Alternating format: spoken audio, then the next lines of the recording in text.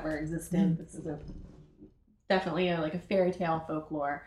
But I find the Baba Yaga extremely interesting, and she's kind of like making this comeback, sort of, or like she's making an entrance into like popular culture. So according to folklore, Baba Yaga is a crone who lives deep in the Russian forest in a shack that is perched on chicken feet, which I've seen some really awesome illustrations of like Baba Yaga house. And I actually have a friend who has this amazing tattoo on her back of a Baba Yaga house, and it's just like this crazy shack with like chicken feet. It's an awesome tattoo. So the shack is perched on chicken feet, and she is clutching a massive pestle and a spindly broom. And here we are. There's the broom back again. And so across folklore, Baba Yaga shifts between a maternal helper and a cannibalistic villain. And she's a well-known frightening witch, but she's also like a mashup of like origin myths as well. And also kind of like a little bit of a representation of like shifting cultural anxieties. So variations of the name Baba Yaga are found in Slavic languages, and the first part, Baba, may mean midwife or sorceress or fortune teller in Old Russian. And then in modern Russian, the word babushka, which means grandmother, is derived from Baba. So I thought that was really kind of interesting. So she's got this like grandmother / sorceress thing going on. And so the tale of Vasilisa the Beautiful, did I say that right? Someone will correct me if I didn't. Or Vasilisa? Vasila. She's beautiful, we know that. She's very beautiful. It's a very similar tale to our Western tale of Cinderella. And so it's also the most famous story in which the Baba Yaga appears. So in this story, she takes on several conflicting roles. Because usually in fairy tales, it's like you have a villain, you have someone in distress, and you have a hero. And so in this tale, the beautiful Vasilisa, I'm gonna go with that, lives with her wicked stepmother and 2 very plain stepsisters, and they all are conspiring to have her killed. For what reason, I don't know, other than jealousy, I guess. Too pretty. Yeah, it's a setup. And after several unsuccessful attempts, they finally send her directly to the Baba Yaga's hut. I don't know how they trick her into doing that, but they send her there. And they send her knowing that the witch likes to eat humans as, quote, one eats chickens, end quote. Which I thought was really kind of interesting, because then she's in this house that's on chicken legs running all around.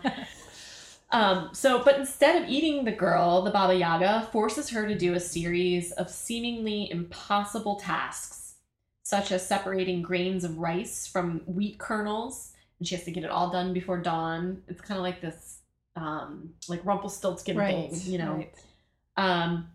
And then when she succeeds at this, she's granted one of the skull lanterns that rings the Baba Yaga's house. And we just heard that ring. Yeah. Granted. And it lights her way home. And as soon as she gets home, the lantern combusts and engulfs her horrible family in flames, and everybody burns alive. Whoopsie. So it's this interesting thing here, because like the Baba Yaga acts as the villain and then as the savior, all in one story. Right. So there's a certain sense of justice that she has. Yes. That was not a beer. That was the lemon elderflower soda. And so I find this really intriguing. This tale of a fairy tale that has one character that has both of these and they things going on. and that reoccurs in Right. story after story. Right. Yeah, there isn't just one tale of Baba Yaga. She appears through, like, there's a lot of tales about her. But so I thought it was interesting that it's very ambiguous, and it kind of reflects this paradox that's found in nature, which is where Baba Yaga is found. Like, she lives deep in the woods. It's this paradox of, like, birth and death, and it links her with these kind of like Mother Earth figures. She's at once, like, you know, the giver of life, but then also, like, the cannibal in a way. Like, she eats people that don't do her bidding. And so most representations of her depict her as like an old crone with a large nose and iron teeth, which There's nothing wrong with that look, by the way. Well, the iron teeth. Think about iron teeth. Just a second. And she also is like, she's like a toad-like creature with mangy long hair. And in some stories, she manifests winter storms when she like flies out on her broom. And in others, she is an echo of the ancient myth of the giver of fire with her burning stove. So in her like chicken leg house, she has this stove that she'll like burn people in if they don't complete the tasks that she asks before dawn. Like other witches, Baba Yaga is a creature of transformation who exists outside of the things which are constrained by society, like time and morality. And she's an outcast with power that doesn't come from her beauty or power that's gained from others. So she's not like she doesn't have to use her beauty to like get a husband. She really represents to me everything that's discarded in our current society. Age, you know, of woman. You know, like not to the traditional ideal of what beauty is, you know. So it's not being reliant on anybody else, making her own decisions. So yeah, so her power is not gained from others. It's like she just innately has it. So while the Baba Yaga is not well known outside of Russia, it's kind of like this story is, like I said, coming into pop culture. She's garnered like a cultish following, sort of. And she's become like a feminist icon for women who are living kind of outside of the bounds of normal society, women and sexuality. So I had this like funny quote from a woman who actually started a advice column called Ask the Baba Yaga. And so this is her quote. She said, "That image of an old woman living in the woods doing whatever she wants all day long continues to be my dream for myself." And in quotes. And that is totally like my dream for myself too. Something I'd like to live near the ocean. The Slavic folklore, there's a couple of ones. There's one I was going to talk about. I'm not going to talk about it now but there's a couple of terrifying ones out there. You know what I mean? Like one look this up and read about it. But I think it's called, and I'm going to probably not. Let's see if I can find her. Kikimora.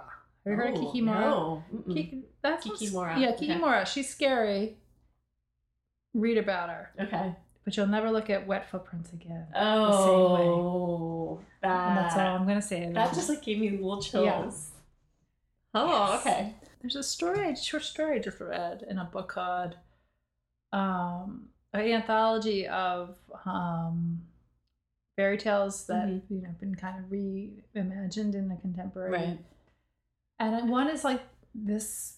The Baba, and she is nurturing these bird-like creature as a daughter.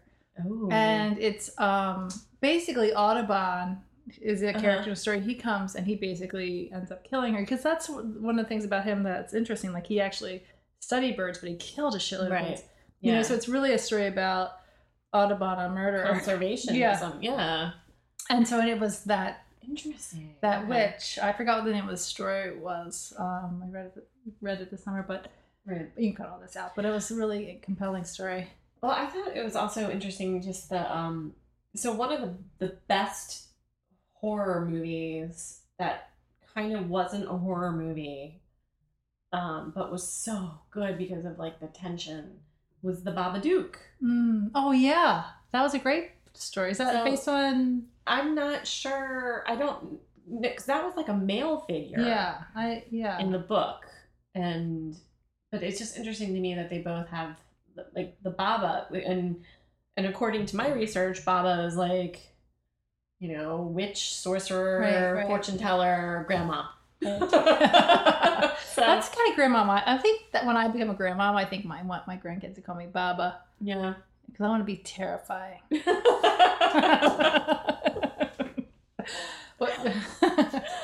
Baba's house. No, don't make us stay. Right. Welcome to Baba's. You guys want some chicken? Oh my god. Tastes like chicken. Oh yeah, the chicken legs. There's something about those scaly little chicken legs. Yeah. Well, I mean that story that you were just talking about with the Audubon. That that kind of makes sense with the bird-like creatures, and there's also like weird references to like the Baba Yaga, like she rides on a pestle, like a mortar, like the pestle for the mortar, right? And I'm like, I don't know, how does that work? Right. I don't know. So this, it is a Baba story. Mm-hmm. She's Baba Yaga. Mm-hmm. So it's Baba Yaga, and it's the whole story is basically, but she's a protector in this story. Okay. And then she goes for her revenge because what she was protecting was violated. Mm-hmm. So again, that sense of justice, right? Is I think in all of these, except for maybe Alice Keitler, because she was a wench that took off. She's rich. Yeah. Look, but what else did she have going for her? Like at that time, like she had to get the money, and she didn't like her husband. Don't ever. Yeah. Are you trying to rationalize? But yeah, like it seems like the Bell Witch, there was some sort of right. She got vengeance her son there, or something happened. Yeah. So I don't know.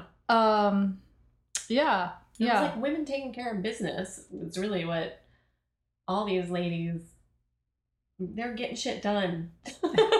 And maybe they would have done it better if they had more choice. Very true. It's not saying that you should murder and, haunt. No one's saying that's the way to go, girls. Or eat children like chicken. No, none of that. We're just saying, like, this is why you have to have a equal society. Right. Yeah. But these stories tap into those fears, and I love them for that. Well, I think they're all feminist stories at heart. It's.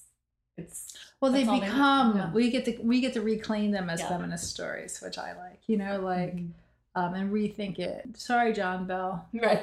You're just walking through your cornfield. I still think he was a big dick about something. There has to be. There has to have been something. Something's going on. But we'll never know, right. Will we? No. If you know anything about the Bell Witch, go ahead and write into us at verysuperstitiouspod@gmail.com. This is when we do all the things where we talk about all the ways you can reach us. We're also on Twitter, and we have an Instagram account. And also, I want to thank Moving East for doing our audio for us, and also doing the awesome music that is our intro music and our outro music. And he can be found on SoundCloud. And this podcast can be found on SoundCloud and also iTunes. And we will get on to an Android platform at some point. So, we're signing off. Yep, we'll see you next time. Yeah. We discuss